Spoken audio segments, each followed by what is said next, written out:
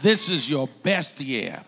And one of the things the Lord said to me about this particular year, and I'm going to just kind of deal with some things here as it relates to the Jewish year, the Hebrew year of 5783, and that was celebrated September the 25th of the Rosh Hashanah. And we all understand some things when it comes to Leviticus chapter 23 and also chapter 25. But it really starts out from Genesis 1:14. So I just want to stand there and start there for a minute. In Genesis 1 verse 14, this is where we deal with biblical numerics, or what we call biblical arithmetic. Because there's numerology out there, but then there's biblical numerology. And what that simply means is that God has his own times and his own seasons. And so I want to just kind of deal with that from the beginning and talk about this year. And one of the things, I'm going to just give you the topic, the camels are coming. Lobo Sabahaya.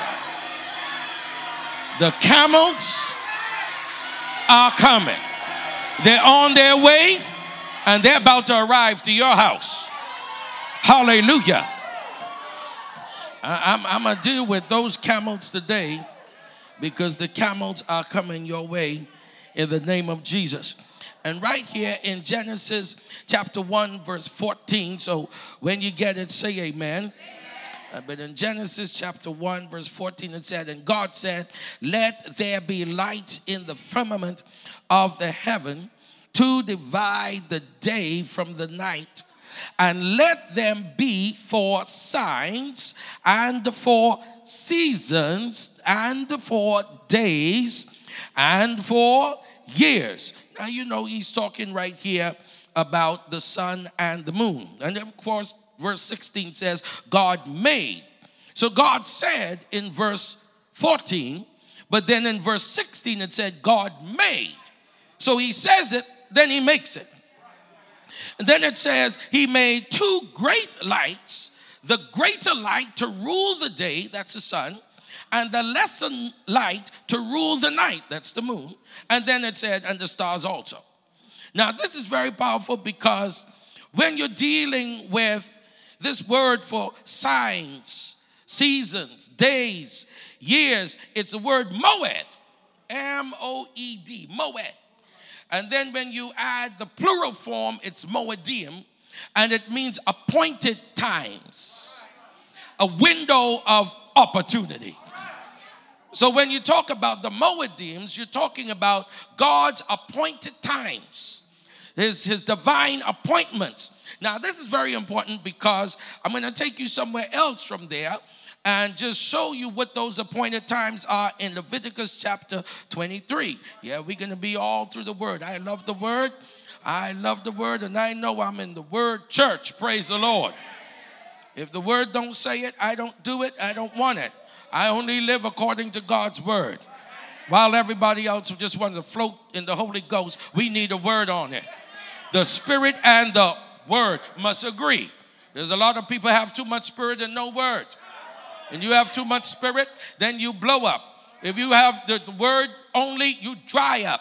But if you have the word and the spirit, you'll grow up. Hallelujah. Because the spirit and the word must agree. The Bible says the letter kills, but the spirit gives life. But if you have too much life and you have no letter, then you don't mature. We have to mature. And it's going to take the word that will cause us to mature, and the spirit along with the word that gives life to that word. And that is what we need in these last days. Say amen to that. Now, one of the things I'm going to deal with here, because in chapter 23 of Leviticus, it talks about all of the times and the seasons. Verse 1, it goes, and the Lord spoke to Moses, saying, speak to the children of Israel, say to them concerning the feasts of the Lord. The feasts of the Lord. Notice it didn't say feast of the Jews. Notice it said the feast of the Lord. So these are Adonai's feasts, the feast of the Lord. And now watch this right here. It said, you shall proclaim to be holy convocations or gatherings. And then he said, these are my feasts. God help me. Oh, Jesus. They're not feasts of the Jews. They are God's appointed times. When you make an appointment, the doctor will give you the date.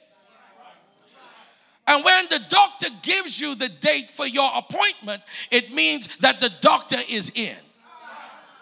You could go any date you want to, but if they set the appointment and the date and the time, it means the doctor is in. Now, what does that mean? He said, these are my appointed times, so I am going to set the time and the date for you to gather together. If you come on your own time, I won't be there. Because these are my feasts. And then watch this. Then he says to us, 6 days you shall work. Work should be done. So 6 is the number of work. You have it there. The 7th day is the Sabbath of rest. I ain't got time to deal with that one. So Sabbath day has nothing to do with worshiping on Sunday or Saturday.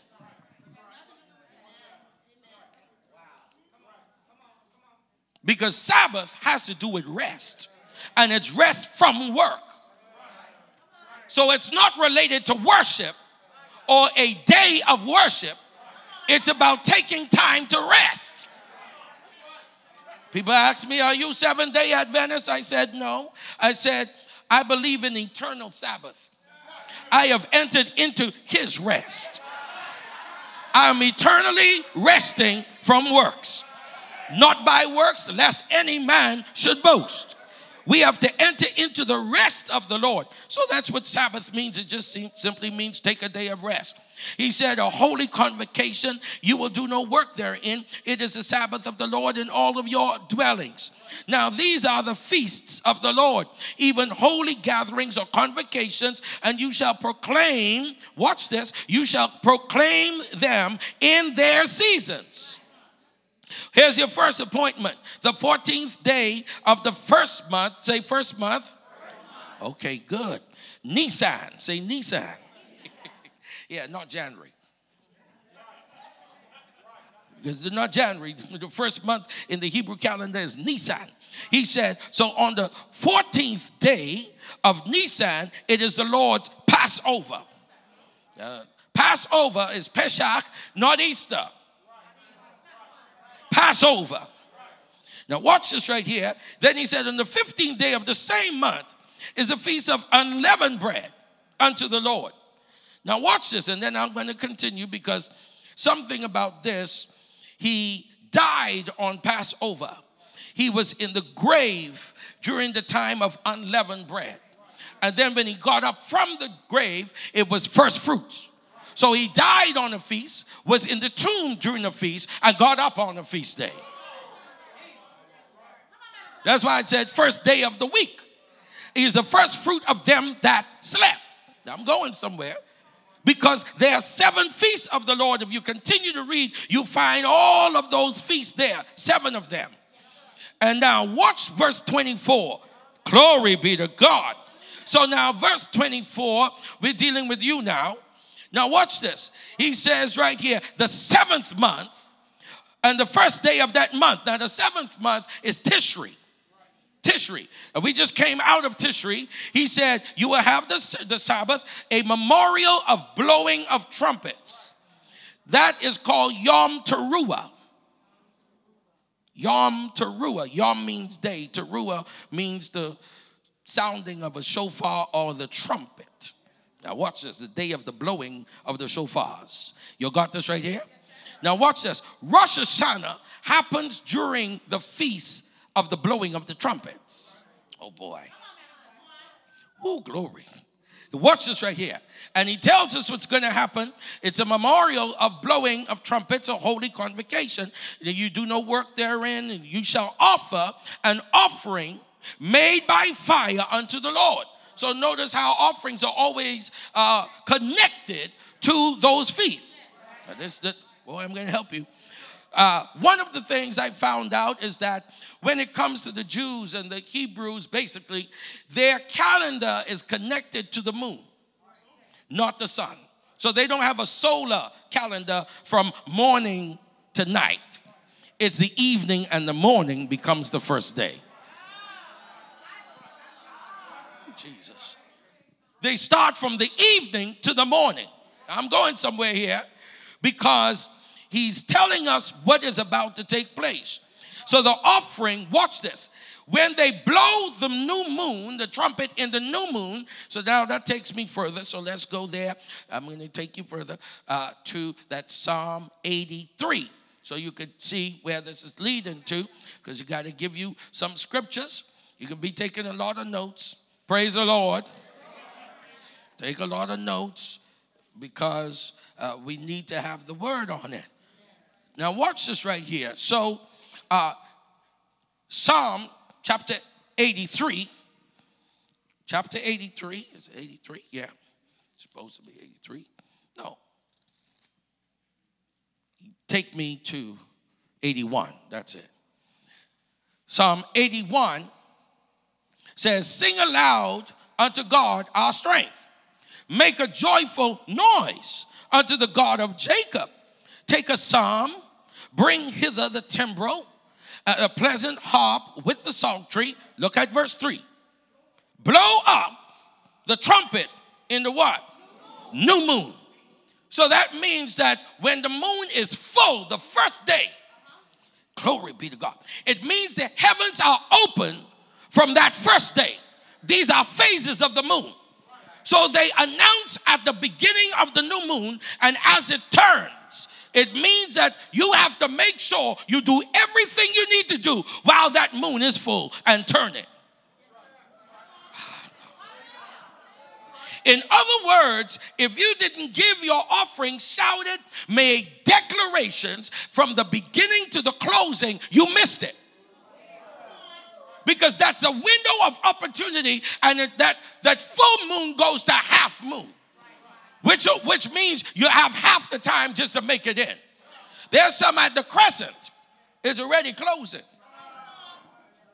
I'm going to help you right here now because I want you to see something. He said, this is when we are supposed to blow the trumpet in the new moon. And then he said, in the time appointed. So you don't just blow the trumpet anytime. There is a time that is appointed by God for us to blow or to sound the shofar and bring that praise and that offering to him. Watch this. The time appointed on our solemn feast day. This is a statute for Israel. It is a law that has been ordained by the God of Jacob. Hallelujah. Now, if you continue to read, you find everything right there. But I want to help you with something because there are 7 feasts of the Lord. There are 4 feasts. There are 4 feasts in the spring and 3 in the fall. So it starts out with Passover, unleavened bread. Then you get to first fruits. Then after first fruit, then you go to Pentecost, which means you can't have any Pentecost without a Passover. Get that later. The fire doesn't just fall. There has to be a sacrifice. If there ain't no sacrifice, there's no fire coming. So Passover had to happen before there was a Pentecost. Anybody got that? Then there's a break between the two. Then we get into this time of the Rosh Hashanah, which is the feast now of trumpets. Now watch. After trumpets, then you move further into Yom Kippur, the Day of Atonement. Then from the Day of Atonement, you move further. You have those 10 days of awe, and it takes you further to the Feast of Tabernacles called Sukkot. So we end with Sukkot. Now watch this right here. Jesus fulfilled 5 of them. There are 2 more to go. And the 2, we know when he's coming back. We don't know the day, we don't know the hour, but we do know the feast. Because when it comes to the Feast of Tabernacles, that is also called the marriage supper of the Lamb. So that one will be fulfilled in heaven. There's only one to be fulfilled in the earth. It's called the Feast of the Trumpets. Now watch this, case in point. The trumpet that said, the Lord himself shall descend from heaven with a shout. The voice of an archangel, and then it said what? The trump. the trumpet, the shofar of God shall sound. When is it going to sound? During the time of the feast. Now, what I found out about the Rosh Hashanah and dealing with the days of Yom Teruah, they're only 2 days. So we don't know which day it is. He's coming as a thief in the night. When you least likely expect, he still has to fulfill the feast. He died, listen, he was born on the feast day. He died on a feast day. He rose again from the dead on a feast day. So obviously he's coming back on a feast.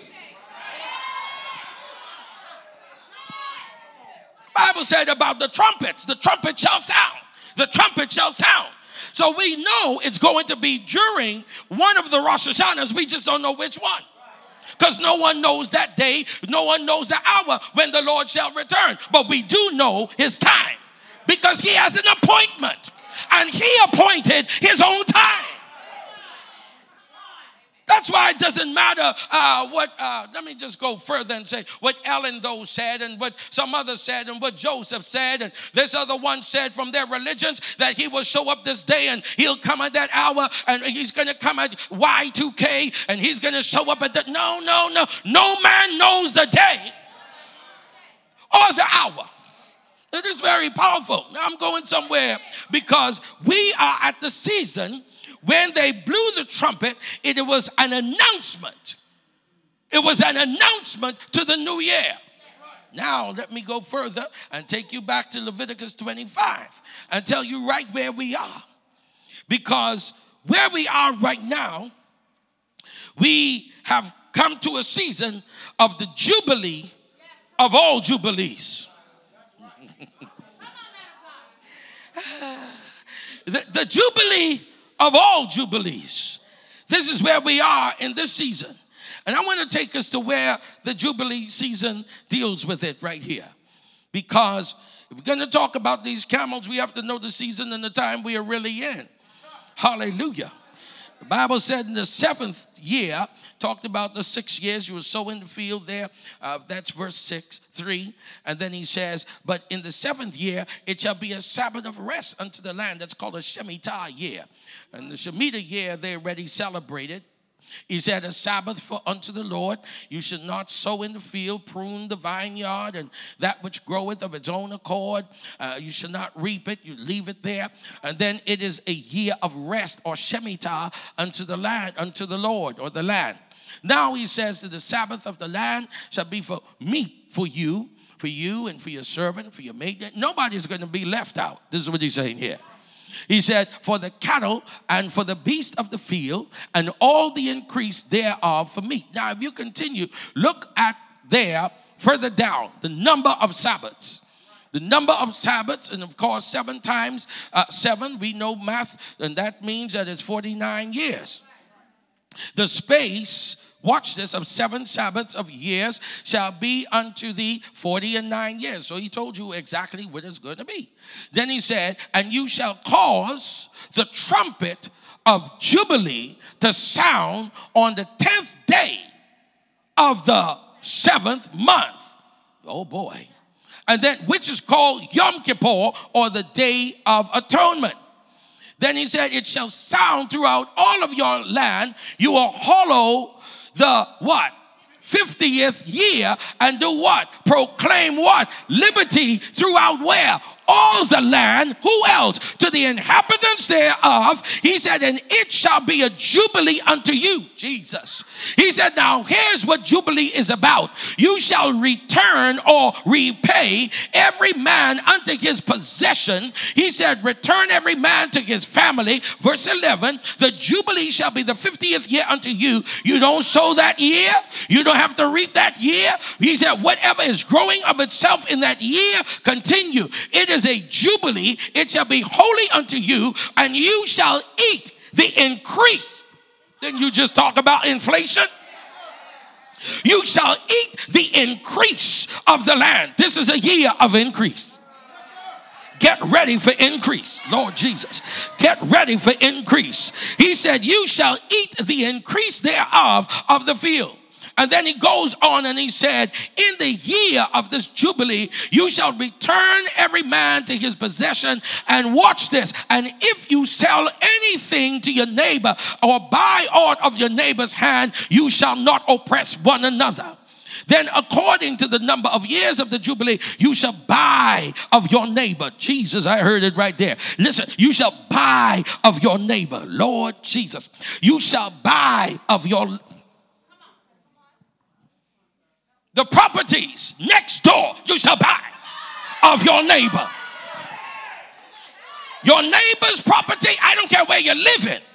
Your neighbor's property, if there is an open field, parcel of land. You got neighbors all around you around this building. Anybody in the Holy Ghost? God is about to cause you to buy it. You're going to negotiate at the table, and they're going to have to give you what it is. God is about to increase you in this land, because this is a year of Jubilee. Now watch this. Now I'm going somewhere, because you got to see why I said that. Because he said you will buy of your neighbor. You got a neighbor. You're getting ready to buy. Anyways, somebody else will get it. If your neighbor has to move out for you to move in.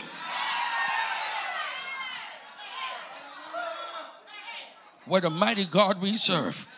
If your neighbor has to move out for you to move in, God is about to give you even what belongs to the neighbor. Glory be to God. Then he says, according to the multitude of years, and then he talks about increasing the price. So that's what's been going on anyways. But I want to show you something here, because you are about to eat of this land. And then in the year of the Jubilee, all of the debts are paid in full. The Jubilee means to release you. You're in the year of liberty, a year of release, a year of increase, and a year of back pay it back in full. Now I'm going somewhere with it, because this is a season. I have some slides there of the 5-7-83, because we are in the decade of the 80s. We came out of the decades of the 70s, and that's the decade of iron, with dealing with vision. But now the pay means an open mouth. So you're in the season of the open mouth of the 80s. This is a decade of declaration, proclamation. It is a decade of, watch this right here, of the whistleblower. And I don't find it coincidental that when it came to the 80s, dealing with 2019 and 2020, there was a Trump in an office. I said Trump. How about trumpet? How about he who doesn't care what comes out of the trump? You ain't gonna say nothing. It wasn't coincidental.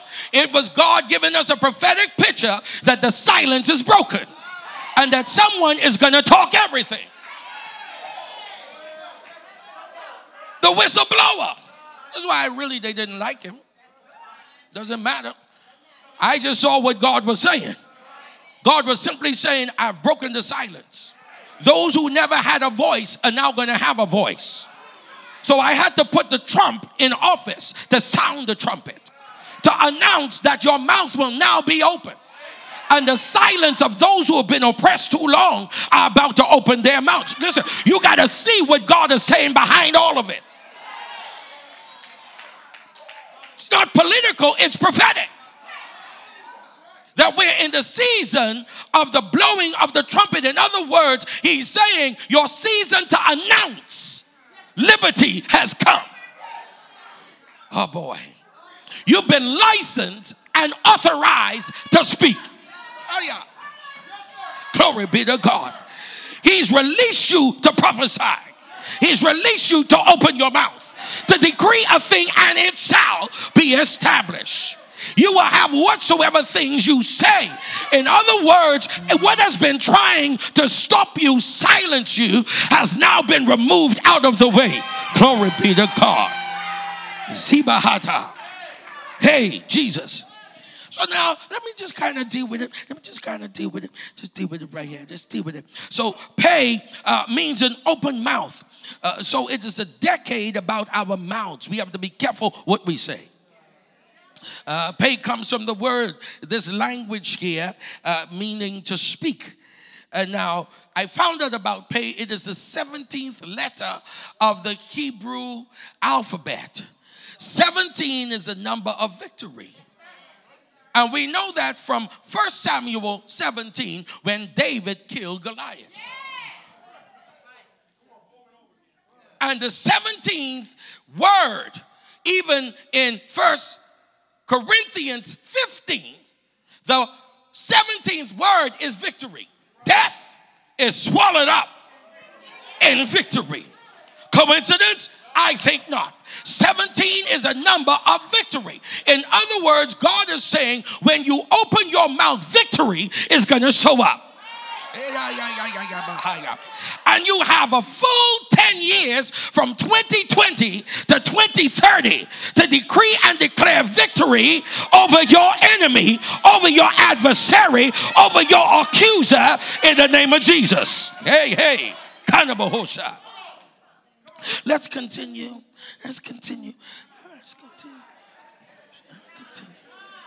I just got to work with this right here. I got to work with it.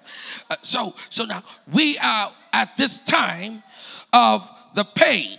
Now, so you have 5-7, which is Tav Sheen, and Tav and Sheen means 400 plus 300. Now the Tav is the 22nd letter. You got that? Which the numerical value is 400. Now I'm going to go a little deeper. Say, go a little deeper. In 2019, we celebrated the 400th year of the transatlantic slave trade. Oh, boy. When all of us folks came on the ship, out of West Africa and the Ivory Coast, down to Liverpool in the London areas, and then they dropped us off around the coast of America, all through the island. So we are the diaspora of those who have been our slave ancestors. It's been 400 years. Now watch this. 400 is the number of the end. Final. Jesus. Which means in 2019, it means now that slavery is fully over. 2020, 2021, 22, 23. We are in the season of inheritance. When you come out of the land and come out of bondage and out of slavery, since 400 means the end of it, it means after that, you are supposed to be a part of, come into, and possess your father's inheritance. Historically speaking, we are in the time of the Jubilee and the time to get our inheritance. Ah, boy. So you had 400, which is the Tav. Then you have Sheen. The Sheen simply has a numerical value of 300. But it is shaped like fire. It also means teeth. So it means you're going to grab and you're going to bite into what was left for you. Okay, we get that later. Tav and Sheen, we'll get that later. So the Tav and the Sheen, 400 to 300, brings us to 700. That's where we get the 7 from. So we're in the year of the 5,700. This is where the 700 comes from. Then the 80 is the pay. And then the 3 is called Gimel. So it's Tav, Sheen, pay, Gimel. Jesus. Tav, Shin, Pei, Gimel. Oh, God. Now, the Gimel, let me just back up just a little bit there. Because Gimel is 3. But you got to go to Aleph, which is 1. Y'all got that? Yeah. Now, for every Hebrew or Greek letter, there's a numerical value. But when it comes to the Hebrew, it describes it. So there's a symbol or a picture of the letter. God, I'm going somewhere here. The Aleph is shaped like an ox, and it means the source or the father. The Bet is shaped like a tent or a tabernacle. Anybody right there? So it means house. So that's why we say Bet El means house of God. Oh boy. Now anybody in the Holy Ghost? So Aleph and Bet together means Ab. That's where we get Abba from. It means father's house. The strength and the source of the house is the father. Ah, God. The ox is the one who provides for. So that's where we get the Aleph, but he provides for his house, his bed. Now we're in Gimel, which is number 3. Father to the Son, now the Holy Ghost. But Gimel is symbolic of a camel. Listen here. It depicts a walking camel's head with the neck and the 4 legs. And if you look at the Gimel, you'll find it's the left foot, not the right one. The right one is planted, but the left one is the one walking. The right foot means you are possessing. You're in a place, watch this, of authority. You've been authorized. It speaks about your present. But when you move on the left, you're headed towards destiny. In military, it's not right, left. It's left, right.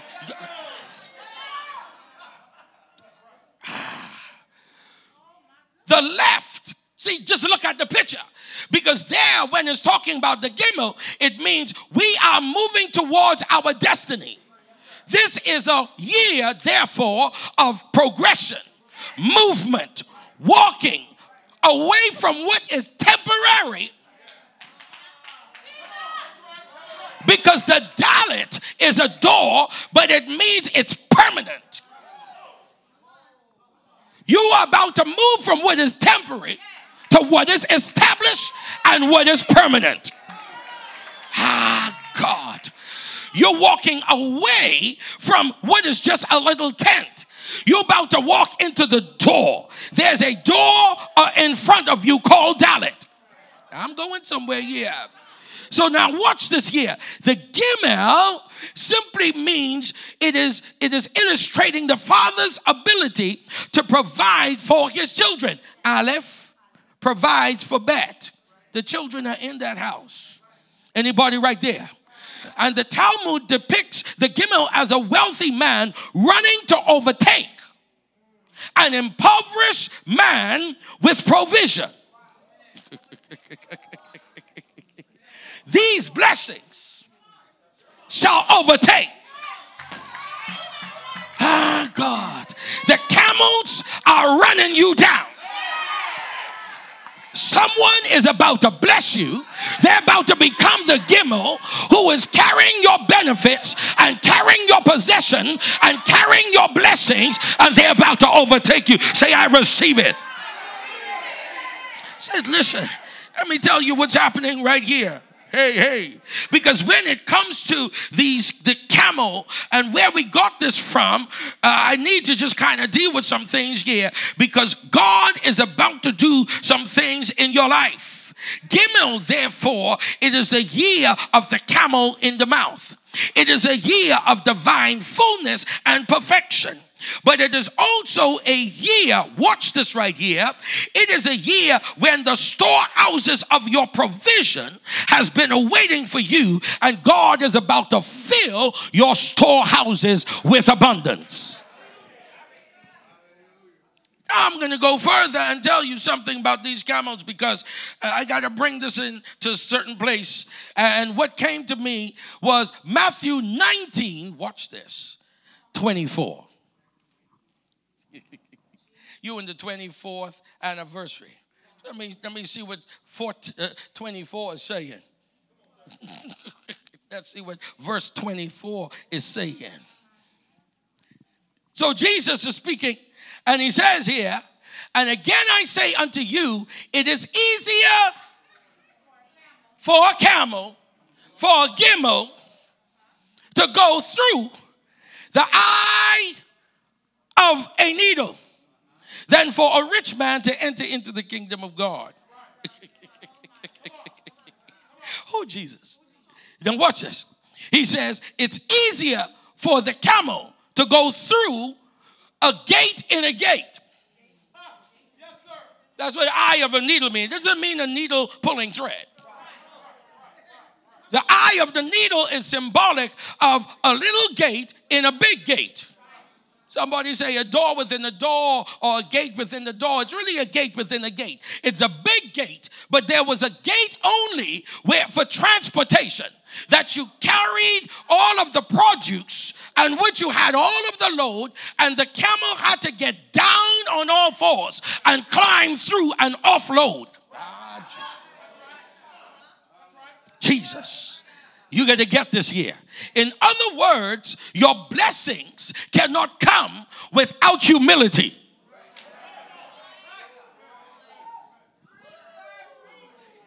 The camel has to get down to get through. Some are trying to get through without getting down.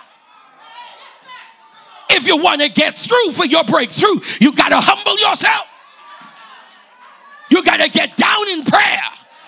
Because your knees have to show that you've been praying and you've been believing. You've been in the presence of Almighty God to get through where you're going.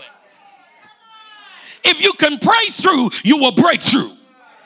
But to pray through for your breakthrough, you got to go down on your knees. Yes, sir.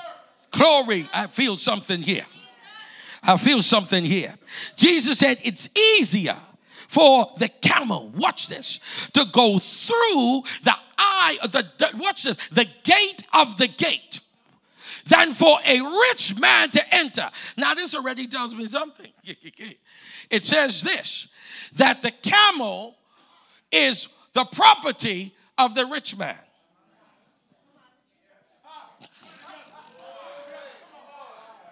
It's the property of the rich man. Kings did not ride horses. Kings didn't ride donkeys. Kings rode camels because they had to travel from far countries to get to their location. And the only beast of burden that could make it through those deserts were the camels. God, I'm going somewhere right here. Hey, this just showed me something. Now, I'm going to go there. I'm going to go there because if we're going to talk about these camels getting through, there's something you need to see. And I'm going to show it and prove it to you there from Isaiah chapter 60. The camels were the desert ships of kings and their riches. And of course, you see that in 2 Chronicles 9:1. The queen of Sheba brought Solomon gold. She brought gems, she brought spices on the caravan or multitude of camels. And this is something we need to understand here as we go there further, because I'm going to show you something here dealing with Isaiah chapter 60, because this is where we are. This is where we are. Yes, sir. This is, oh boy, just put a, just put a pin in it. Arise and shine.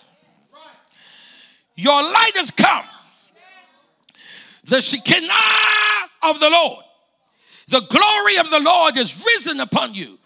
For behold, the darkness shall cover the earth, and gross darkness the people, but the Lord shall arise upon you, and his glory shall be seen upon you. Lord Jesus, I got it right there. His glory shall be seen upon you. Another word for glory is wealth.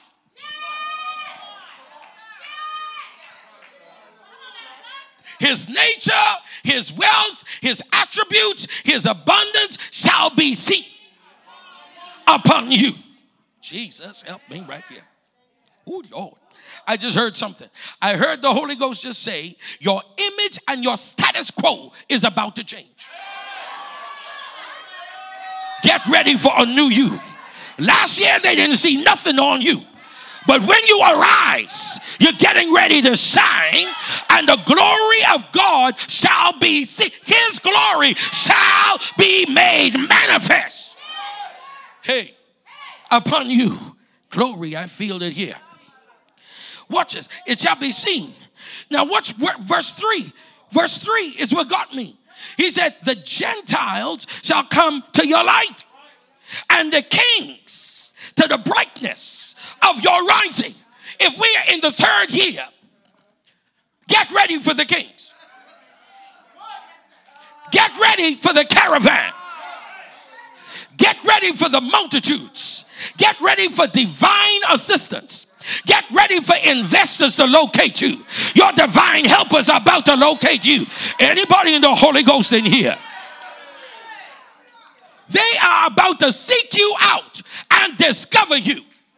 They're about to locate you in the name of Jesus.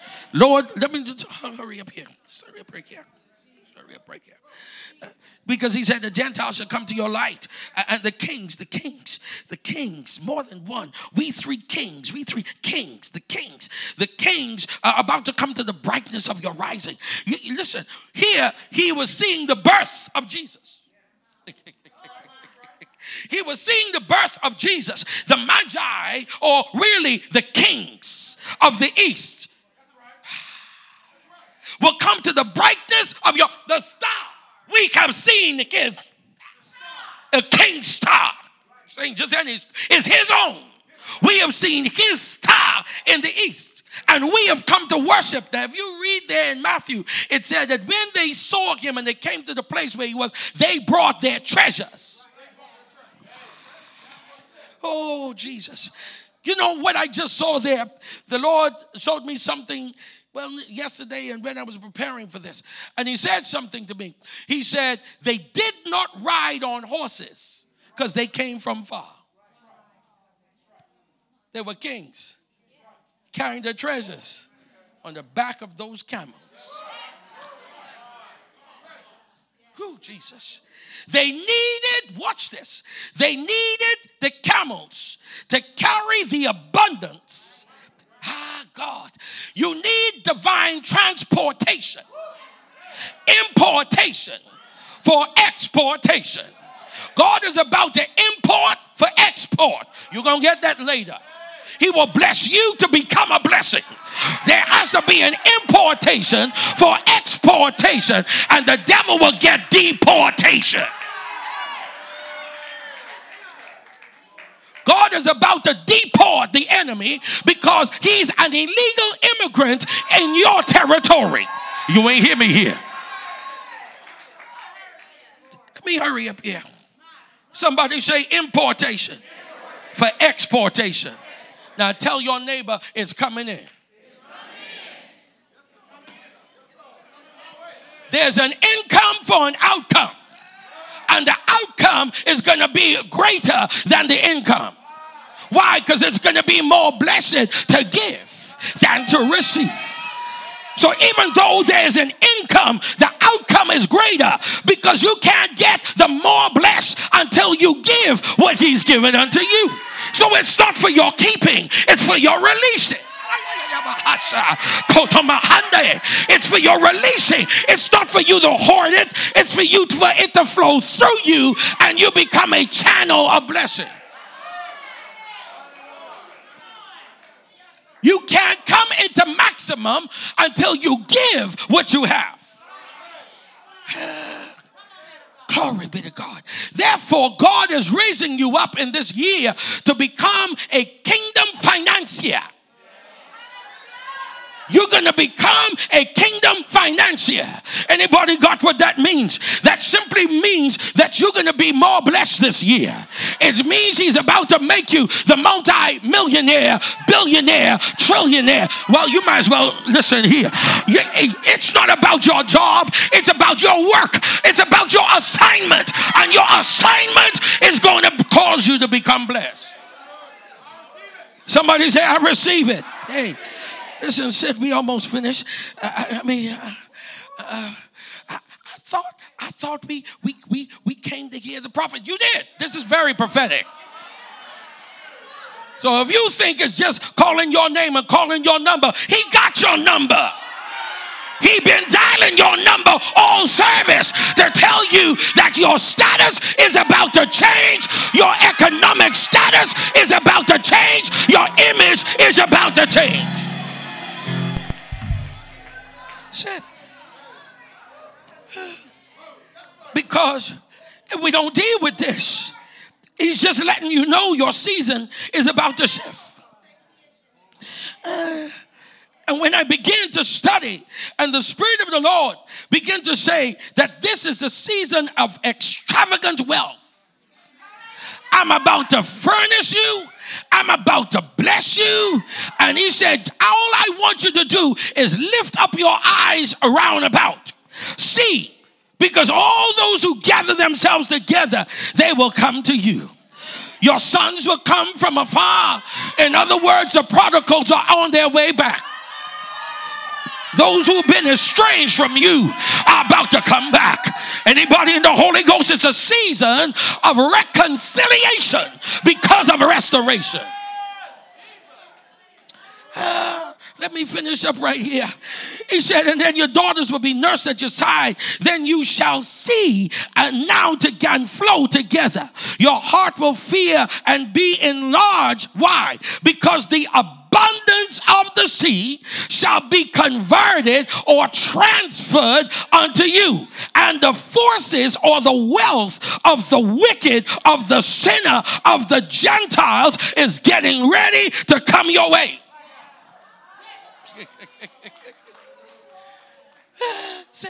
The word forces means wealth. And sea is speaking about nations. So the abundance of the nations are about to come to you. And you know what I just heard the Holy Ghost say? He said, I just need you to be in the right place at the right time and position yourself. Even if it's under your master's table, I just need you to position yourself. Because it's coming to you. Now watch this. Here's what the Lord is saying to you. He's also saying, if you're going to position yourself, you need a structure. You need practicality. You need to open 7 bank accounts. Somebody say 7. Now, I know you ask, well, why 7 and where did you get that from? I'll tell you where I got it from. From Ecclesiastes chapter 11, verse 1 and 2. Cast your bread upon the waters and it shall return. But when you read it in another version, it said trade and invest.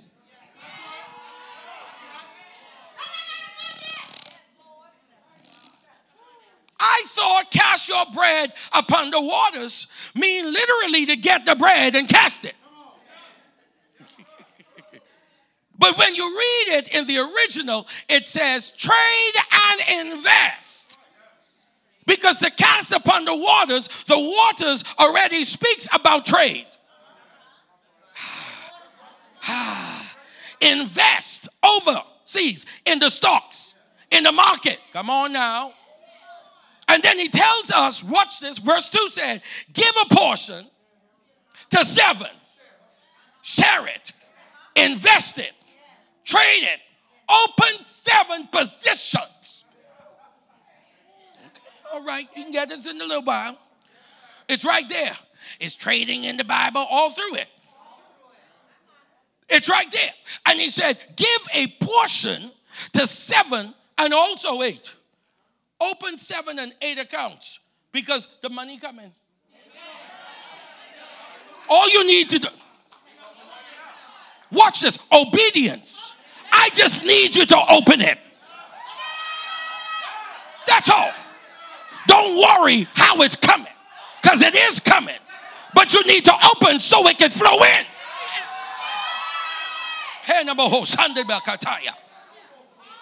You need a structure. You need a business plan, because wealth doesn't just show up. It shows up where there's a plan, where there's a vision, so the provision can come for the vision.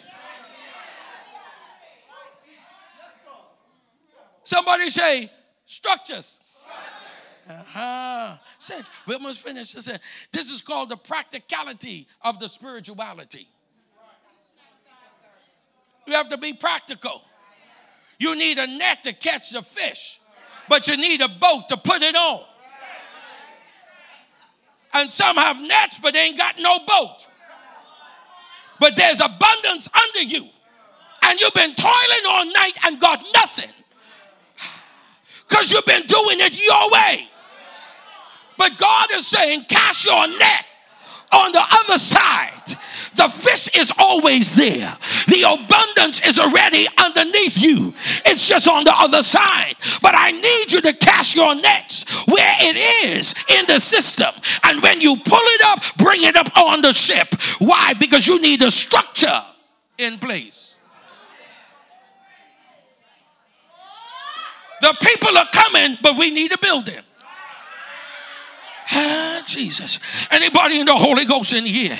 Yeah. We got to buy the bus because they're coming.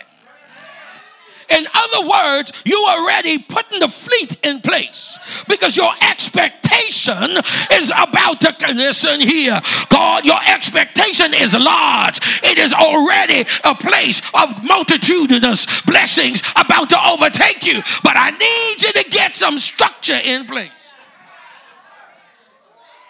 That's it. Because if God is going to bless you, here's what the Bible says. He was speaking about how there was no water in that land because there was no rain. Remember that?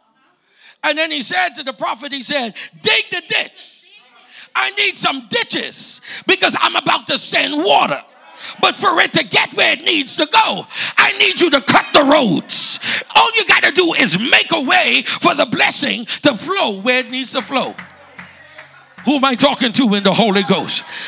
You need more than just one business plan. You need several business plans. Anybody in the Holy Ghost, who am I talking to in here? Because what we need to understand is that this is a season, glory be to God. The wealth of the wicked that has been laid up for the righteous is about to be transferred to the righteous. But if we don't have a structure in place and we don't have the plans in place, it'll get stuck at your gate.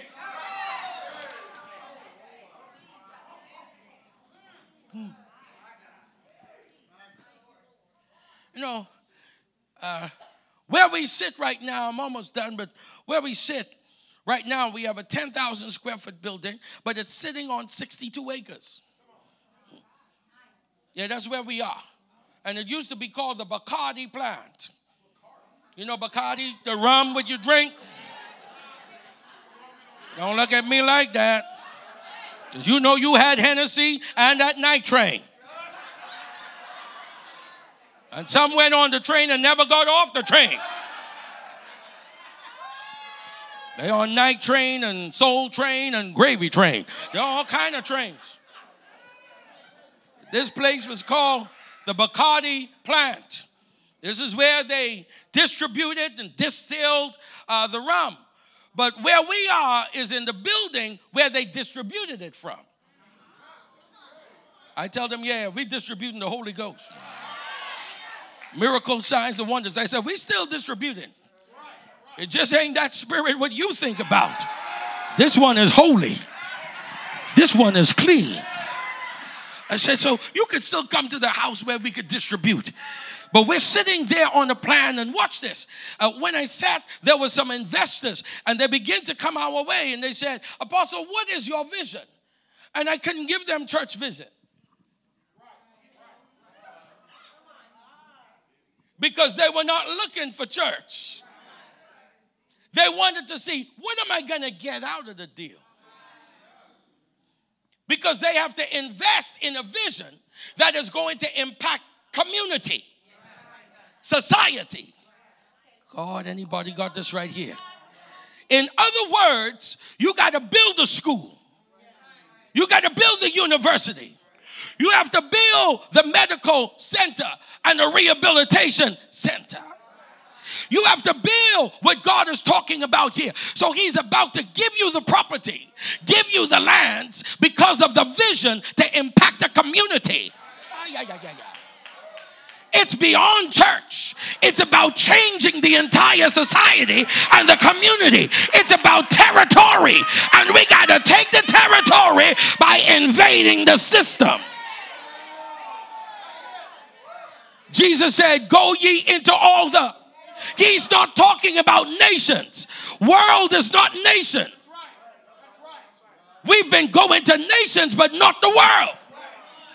The word for world is cosmos, systems. So to go into the systems, he said, go ye into it. Watch this right here. Carry the concepts, the principles, the statutes, the culture of the kingdom in the system. Dominate the educational system. Dominate the medical system. Dominate the governmental system. Government. Hey. The media and the arts system. Dominate fisheries and agriculture. But have your backyard farming going on. Anybody need the Holy Ghost in here? Build your own fruit market and food market. Build your own whole food store. Can I deal with it? You got to invade the system. And God is giving you the property, not just for the buildings. He's giving it to you for agriculture. Because when the system says you can't buy, I'm going to say, I got it in my backyard. I don't need to come to you. I got my own Brussels sprouts. Anybody in the Holy Ghost? I got my own onions going. I got my own in my backyard. I'm going to go further and buy the sea too. Because where I'm going to get the property, I want to get it close to the sea so I can go fishing anytime. I don't need to buy your salmon. I don't need to buy your tuna. I'm going to go fishing.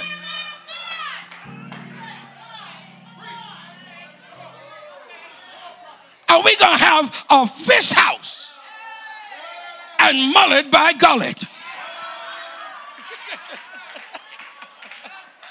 We're going to have the hen house and have a hatchery. Anybody in the Holy Ghost in here? And everything that comes in, we're going to have our own food store. And it's going to be organic. So I don't need to go down the road, down the way. And when they shut me out of the system, I already dominated one. You ain't going to say nothing right there. Shit, we almost finished. But you also need your camel. Because then that means you're about to buy, watch this right here. You're about to buy what we call trailers. So up to date, the camels up to date are trailers. 18-wheeler. Fill it up with the produce of the land.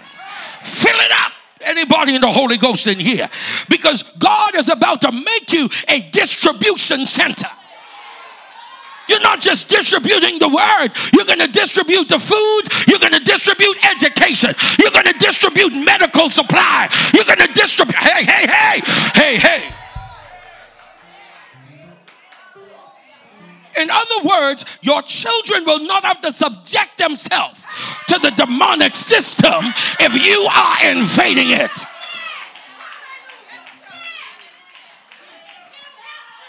They don't have to if we have it. I'm going somewhere. Because the Holy Ghost is about to raise you up and you're about, hey, I just heard something here. You're about to invade the hill. You can get that later. How about Capitol Hill? How about City Hill? We're talking about the City Hall. Some of you are about to become the governor. You're about to move as a superintendent of police. Can I deal with it in the Holy Ghost? He's about to make you the best magistrate and put you in the court systems so that we don't have to deal with wicked judges and lawyers who are wicked any longer. If you are their sinners, talk to me here. I'm almost finished. I'm just bringing it because the camels are on the way. Guess what? You are the camel. You need to be the one who's a carrier of his glory, the carrier of wealth, the carrier of healing. You're the camel that he wants to raise up. Yes, God, he's about to raise you up, and this is going to be a season of abundance. You ain't going to be broke another day of your life because that's not your portion. Your portion is to transport wealth. Your portion is to bless those who have nothing. I refuse to be broke, busted, and disgusted. This is a season of increase, a season of wealth, and a season of abundance. I'm almost finished. That's it. I'm almost finished. I got a little worked up, but I get excited about the truth in the word.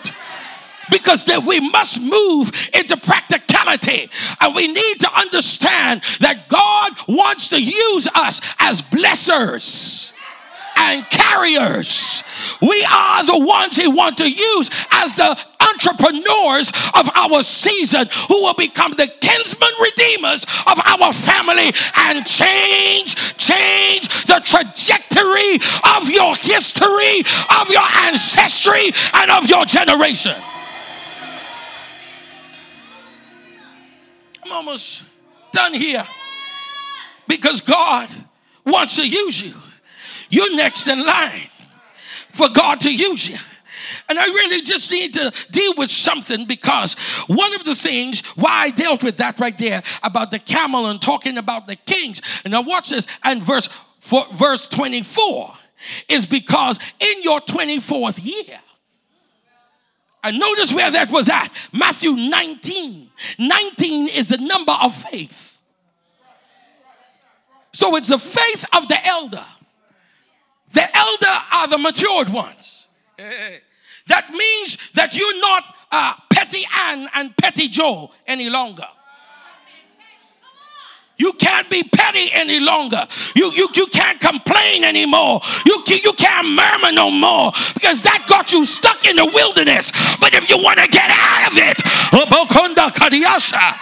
hey, you want to get out of it, you got to stop complaining and start reigning in your territory. We shall reign in this life through Jesus Christ. Glory be to God. Tell your neighbor, stop complaining and start reigning. See? Because we've had too much complainers. And because of complaining and murmuring, according to Numbers chapter 14, they ended up in the wilderness for all those years. Each day for a year. Verse 34 said each day that they murmured, God gave them a year. So one day of complaining can set your life backwards for 1 year. Your words can advance you, or your words can set you back. Each day for a year. That's Numbers chapter 14, verse 34.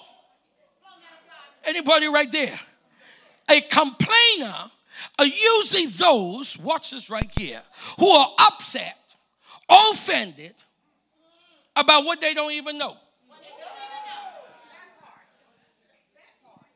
And you have what I call secondary complainers.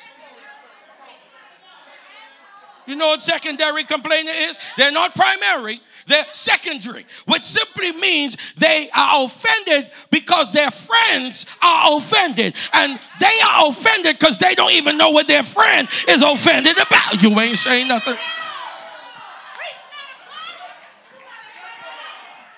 Tell your neighbor it's a secondary offense.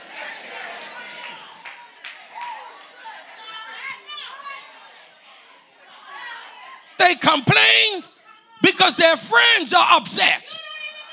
Anybody right there? Don't know why the friend is upset. Don't know why they're offended. And usually where there's offense, it means there's a misunderstanding because there's a miscommunication.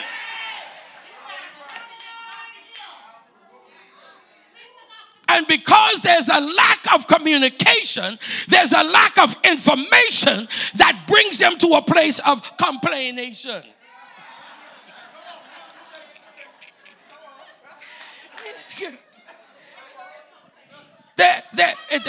They are complainants. They love to concomitantly complain. Now that's a West Indian long word. Concomitant means that you are committed. You are committed. You are committed to complain. A concomitant liar is a one who is committed to lie.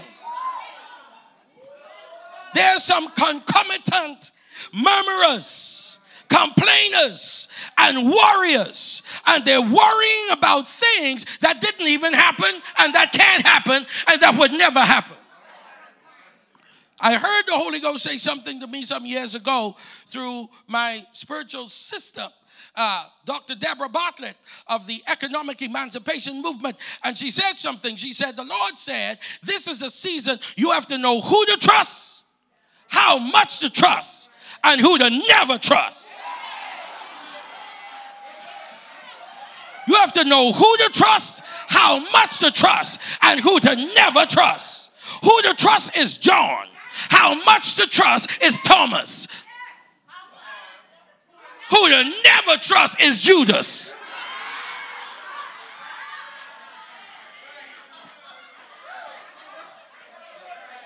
You have to put people in three categories when life will teach you how to separate. I can really trust this one.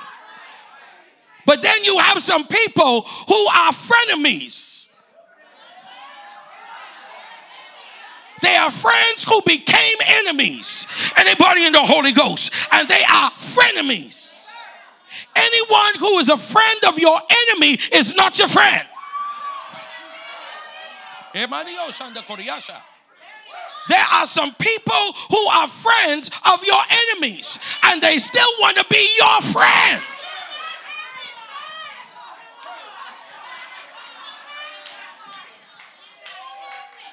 You have to put these people in a how much to and who to never trust.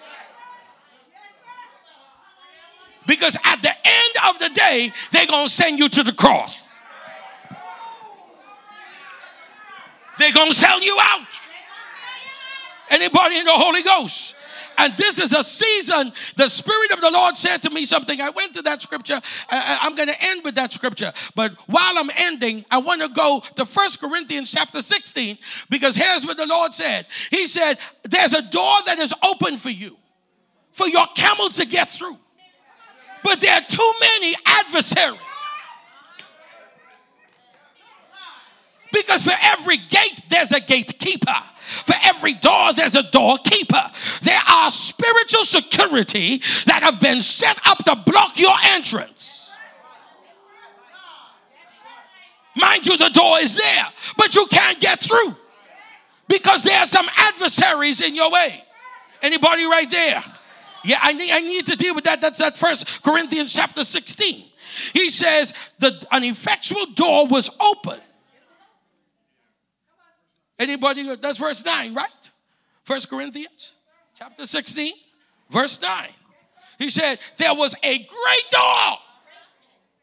I like to pray that prayer.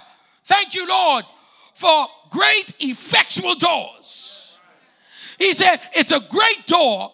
God, I heard you. Jesus, have mercy. There's some doors that are great. There's some doors that are open, but they're not effectual. In other words, don't enter where you can't be celebrated. Because it might be a great door and it might be an open door, but there might be wolves in the door. And instead, and watch this, I preached this last week, and there might be the voice of swine behind the door. So you carrying pearls. But you cast them before swine because they don't know the value of what you carry. God, can I deal with it right here? Your warfare is attached to your assignment. What you carry is what is a threat to the enemy. If you are under attack, it's because what you have is valuable. A thief doesn't go to a house that has nothing. A thief can only come to a house that is full of value. God, I feel something in the Holy Ghost. We have this treasure that is hidden within the earthen vessel. There's some people who look at you, but they really don't know where you came from, don't know your testimony, don't know your history. Let me go a little deeper. Say, go a little deeper. Let me go a little deeper. We do a school of theology, and I help to, I'm one of the professors. I really don't care, but anyways. And was teaching something called hermeneutics. Now, hermeneutics is the art of interpretation, and there are 4 components. There's a pretext, there's a context to the text, and then there's a post-text. So you have to read chapters ahead or verses before and then verses after to get the context of the text. There's some people, watch this. There's some people who've concluded who you are without knowing your pretext. Therefore, they don't know your context. They're just trying to read your text without a pretext, and they have a post-text. So they see you on this property, but they don't know there's the pretext for 24 years. We didn't just arrive here. Anybody in the Holy Ghost? There's some people who see this text without a context of the text. And most of, yes, Lord, I heard you. And then the Lord just said to me, he said, and that's the reason why they cannot partake of the post-text. They cannot access what is to come because they have disrespected and dishonored your past. God, I'm almost done. There are people who see you but really don't know you. This year for me is 30 years of ministry, 42 nations traveled, 10 years of pastoring. So I took 30 years into 10 years. I'm helping you with something. So no one knows the 30 years. Only those who've been around me for 30 years know who I am. Anybody still in the Holy Ghost?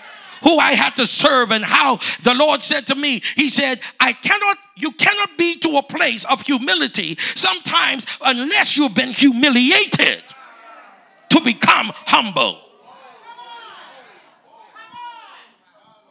I walk in humility because I was humiliated.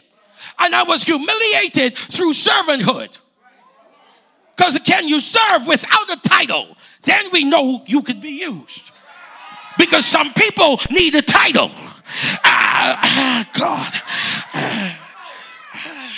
And when you give them a title, it blows up their head. Anybody in the Holy Ghost right there? Because a title will magnify who you really are. But the title does not give you a ranking in the realm of the spirit. And there's some people that have a title but not a spiritual rank.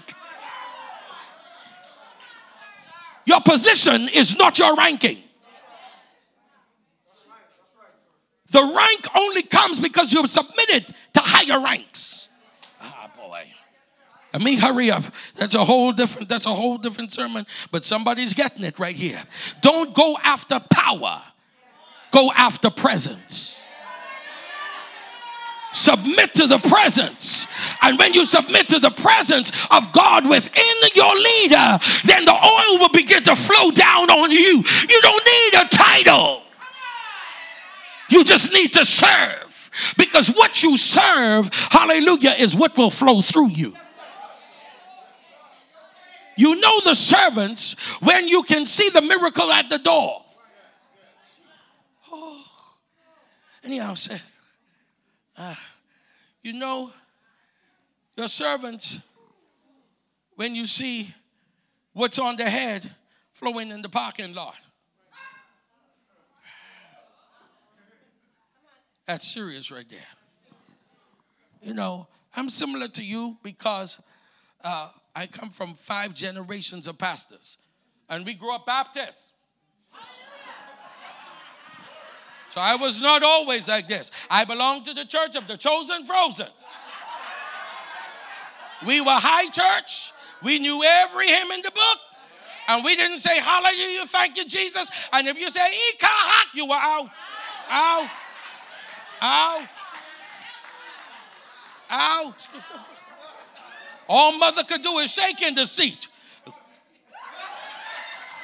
Because mother knew if she said, he not the other, they'd say, hey, mother, calm down. I came from that church. But something happened to me at 14 years old. And when it happened to me, I was baptized in water. But when I got baptized with the Holy Ghost and fire, that was a whole different story. Anybody in the Holy Ghost right here? I'm helping you with something. That's the context of this text. Serving without titles. Serving when you didn't want to. Serving when they called you names. Serving when they didn't even pay you. Serving when there was no recognition for what you have been doing all along. You ain't gonna say nothing right there. But heaven is keeping a record of everything you've been doing. Heaven is about to watch this. The Lord just said, man can pay you, but only heaven can reward you. And when heaven begins to reward you, he says, I'm going to reward you for the work that you have done. Hey. I don't want the pay. I want the reward. Because your reward is eternal. Your payment is temporary. And there are people who are settling for the pay, but don't want a reward. I heard the Holy Ghost say, stop settling for the payment. I want to reward you.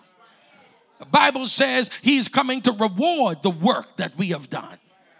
David said, I believe to see the goodness of the Lord in the land of the living. But then he said that there was a day that I saw the reward of the Lord upon my enemies. This is a season. I'm going to end with some of this tonight and then tomorrow.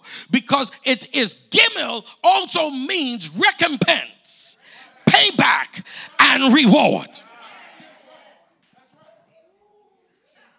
Retribution, recompense. Season of reward, but this is also the season of judgment, which means we are in the season of the courtrooms. And I'm going to say something here. The Lord said this is a season, get off the battlefield and get into the courts. Deal with that tonight and tomorrow. We have to get back into the courts of heaven. We've been on the battlefield fighting. I'm going to help you right here. This is the reason why I went to that same scripture. Let me tell you why. Because it says the great and effectual door was open. He said, but there were many what? The word adversary is from the 1 Peter 5 and 8. Where he said, be sober, be vigilant, because your who? Adversary. Then he says, the devil. Walking around seeking whom he may devour. He walketh around. But he's as a roaring lion. He's not it. It's a simile. As or like. Yeah, he's not it. He imitates. He tries to be. He's a counterfeiter. He's not the roaring lion, because there's only one lion, and there's a lion of the tribe of Judah. This is a season, and the Bible said, seeking whom, which means he is on a journey looking for a legal ground and a legal right to gulp you down. The word devour means consume, but it is also, it is a Greek word called katapino. It means to gulp down, swallow, to devour. I'm going somewhere right here. Somebody say adversary. This word adversary is the word called antidikos. So make sure you write that down or you'll see it. Somebody say anti or anti. So I'm over here. So anti Yeah. Anti-dikos. Now, anti or anti means against, but it also means in the place of, but it also means to deny one. Dikos is where we get rights from. So Jehovah Tsidkenu, Tzedek, means the righteous one. But when you get into the Greek, it's the word dikos, which means rights. So the antidikos is one who denies you of what rightfully belongs to you. Hence, watch this. It means that the devil or Satan is a legalist.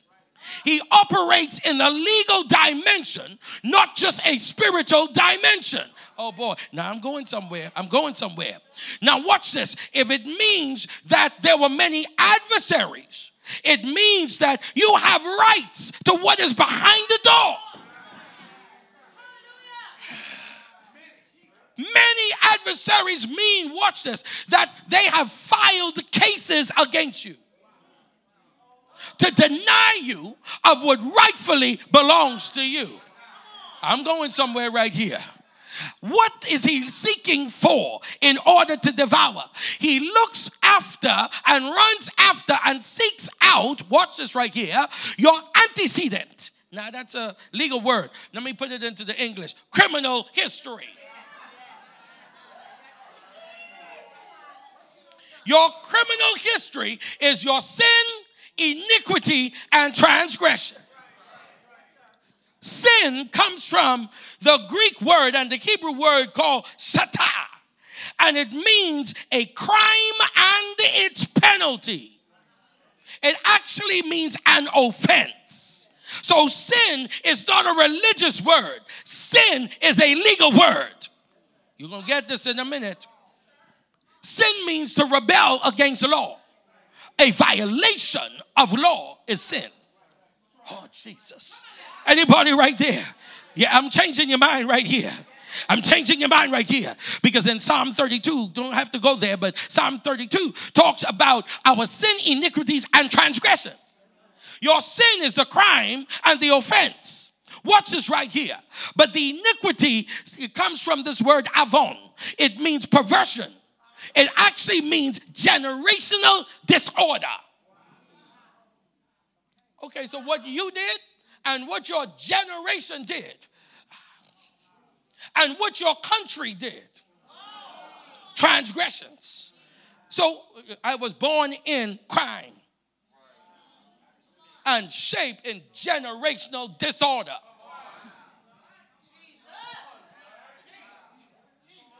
In other words, watch Exodus 20 now, when he says, visiting the iniquities of our fathers upon the children. So we are dealing with what they did. We are paying for what 400 years did. The Lord said something to me. He said, son, I redeemed you, not them. When you were born again, I dealt with your issue, but your family's issues and your generational issue and your bloodline issues, you still have to pay for. In other words, there are some things, watch this. Every time you pray, I'm going to deal with it. Every time you pray, there's always a conflict. Wave, just wave. Wave. Now, if you ain't feeling no conflict, we're not talking to you. I'm talking about every time you pray, it feels as if there's a blockage. Anybody right there? Anybody been there? Everybody's still there. Because the conflict is not the battlefield. The conflict is that there is an accuser of the brethren and the adversary in the courtrooms of heaven still blaming you and your generation for what they did. Standing before the judge, telling God why you can't have what's on the camel's back.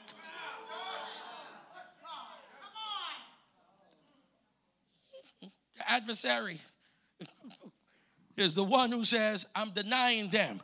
Because 400 years ago, great-grandmother was still at the shrine in the village as a voodoo and an obey and a Santeria worker. They bow down themselves to those idols. And he's just pulling out the files. Pulling out the files. Great-grandfather slept around with 50 women. And now the great-grandchild wants a daughter. You can't give the daughter because abortions happened back in the bloodline. So why should you cause this bloodline to benefit when they still carry violations? The accuser of the brethren. I'm going to deal with it right here. I had to slow down just a little because the camels are on their way and we have rights to receive our benefits. Watch this right here. But watch this, Joe. It says this right here in Psalm 103. Bless the Lord, O my soul. Forget not all his what? Benefits are coming your way. But look at verse 2. Who forgives all your what? He forgives, then he heals. He will not heal you. Healing is a benefit. But if he does not remove the legal grounds and deal with the legal issue, God, he cannot heal you. Who forgives all iniquities, then he heals. He doesn't heal without forgiving. The word to forgive means, watch this right here, to acquit you. To revoke and to remove the legal grounds that the enemy has been using to block you for what you rightfully are supposed to have. Which means I have a great door open and an effectual door open, but I need to deal with your adversaries. I've got to remove whoever has been blocking, who's been blaming, who's been filing cases against you and your generation from really coming into what belongs to you. Well, there's a way out of it. Let me tell you the way. 1 John 1, and the Bible says, if you confess our sin, anybody right, you got to plead, I'm guilty. Yes, my generation, we're guilty of what we did in this bloodline. And I'm going to stand as a royal priest. I'm going to come into the courtrooms and I'm going to begin to say, I confess my sin, the sin of my forefathers, because you are faithful, because you are covenant keeping God, but you're just because of your legal nature to forgive me of all my sins. Cleanse me from all unrighteousness so that I can have access to the benefits. The camels are on the way. They're about to come through the door. But God wants to remove the legal case and the legal grounds that the enemy has been using to block you from what rightfully belongs to you. He forgives you of all your iniquities. He heals you of all of your diseases. Watch this, continue. Because this is what you need to know right there. That's right. Because then that's Psalm 103. Psalm 103. Notice the 3.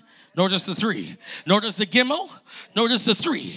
Because God is about to establish every word out of the mouth of 2 or 3. So this is a year of establishment. He's the Father, the Son, the Holy Ghost. It's the move of the Holy Spirit about to hit St. Pete. Anybody in the Holy Ghost right here? He's the way, the truth, and the life. Because your life is about to change in this move. He said there are 3 witnesses in the earth. There's the water, the spirit, and the blood. So this is a year the blood is getting ready to cleanse and to purge and to remove everything that has been coming against you. He redeems me. He redeems me. He's about to buy me back. He's about to restore anybody in the Holy Ghost in here.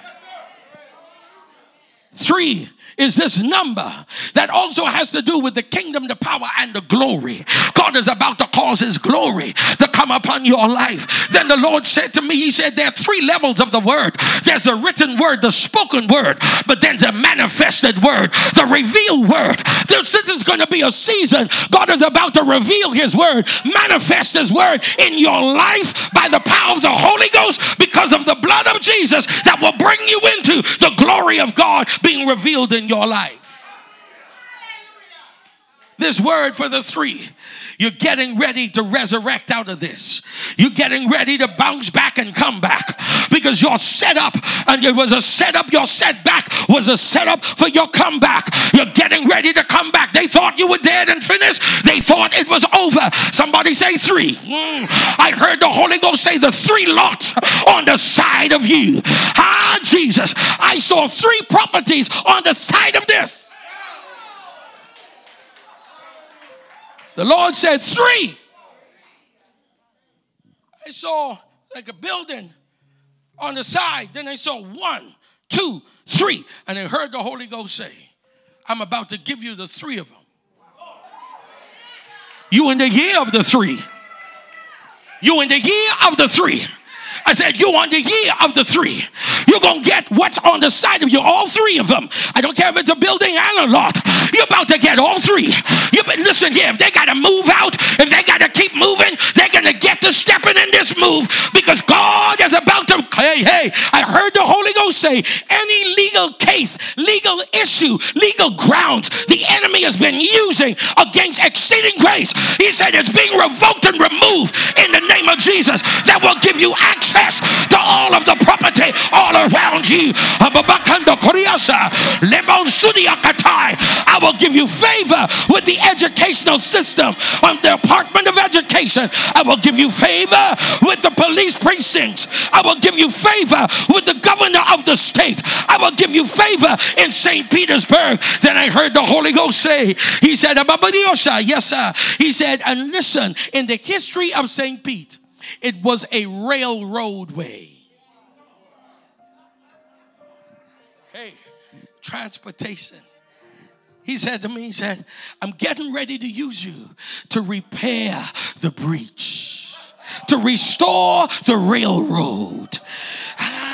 Because I'm going to use you to distribute, but I got to put the railroad back together. I don't know who I'm talking to in here, but this is going to be a season. The holiness movement is coming back.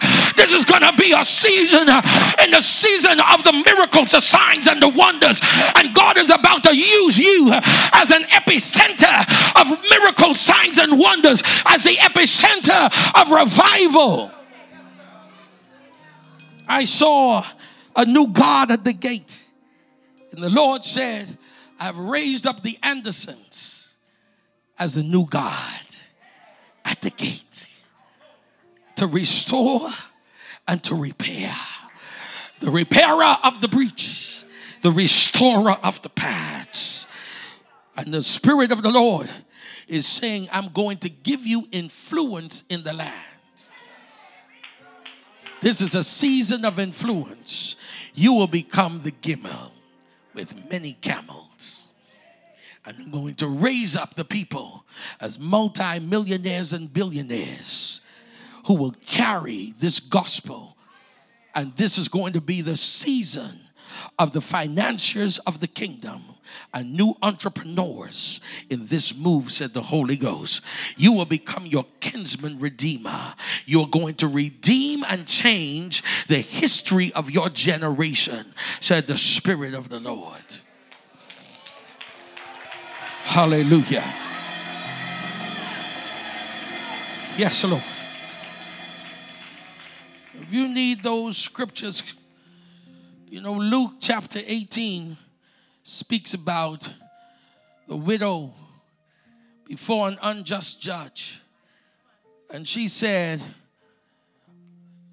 avenge me of my adversaries. She didn't even speak the adversary language. She didn't say what the adversary did. She said, I just need you to avenge me. Let me say something.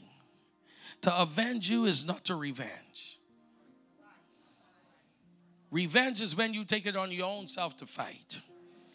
To avenge is when you bow to the law and you say, let the law deal with it. She said, avenge me of my adversary. In other words, remove whoever and whatever was denying me of what rightfully belongs to me. God is about to remove, revoke, and acquit you of whatever legal grounds the enemy has been using to block you. And I don't know how many of you understand this here, but before Jesus can bring war, he has to judge. The Bible says right there in Revelation chapter 19, verse 11, I saw him sitting upon this horse. And then the Bible said, and with it he came to do two things. It said to judge and to make war. Notice the courtroom before the battlefield. I heard the Holy Ghost say, stop fighting when you need to be in the courts. I need to vindicate you and validate you and give you a verdict so that you don't receive. Let me say something quickly. Stay standing. A lot of times, backlash and retaliation comes to us because we've not been authorized to fight.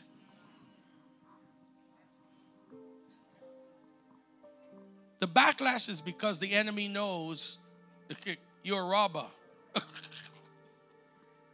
You're a criminal. You didn't pay tithe, offerings. You didn't really care. But you still telling Jesus, I need. And the adversary is saying, well, but you're a robber. You're a tax evader. How are you going to bind me up when you bound already? The backlash and the retaliation is because we've entered a battleground that we were not authorized to enter. When I learned about the courtrooms, it changed everything. I start seeing the Bible as a legal document and not a religious one. And I saw why. Even Jesus said, son, your sins be forgiven you. Then he healed them. He had to remove the legal grounds before he could give the benefit of the healing. This is a season. Remove offense, unforgiveness, worry, murmuring, complaining. Repent of it all. Repent of it all. The camels are coming, but they're blocked. They're blocked because the adversaries are saying they can't have this. They've been doing this, and that. And maybe you would say, well, I confessed all of it. And then he's saying, yeah, but your forefathers, have you dealt with their issues yet? So I've been praying these prayers. Lord, forgive me, but forgive my forefathers. Father, forgive them. They didn't know what they were doing. But in this generation, whatever legal issues and legal grounds the enemy has been using to stop you and block you from your blessing and from your healing, today it's going to be revoked and removed. It's going to be revoked and removed. And I just wanted to pray because this is your season. And you didn't just come here today. When it talks about this number 24 of the elders, the only thing that came to me was lift up your heads, O ye gates, and be lifted up, you everlasting doors. The King of glory is about to come in. Who is the King of glory? The Lord, strong, mighty. The Lord mighty in battle. Be lifted up, you everlasting doors. The King of glory shall come in. And this is a season he shall come in, because he's going to remove the adversaries at the gates who've been blocking our King from coming in. Let's say something here. The Bible says if you have aught against any, leave your gift. He said, in fact, go back and make it right with them. Then come and present your gift to the altar. Lest what you give is attached to your heart and your finances speak against you because you're still holding unforgiveness. Money magnifies whatever is happening in you. And that's the reason why we don't get the blessing. Because how we gave, it wasn't cheerful. It wasn't cheerful. How we gave, we still had hurt. We still had bitterness and offense and unforgiveness. But I heard the Holy Ghost say, if you remove the issue, then I can heal. Today, someone is going to be instantly healed. Instantly. Instantly. I'm about to finish this here, but because I saw a lady, and there might be one, two, about three of you, and there's a lump in the left. One of you has a lump in the right breast. And the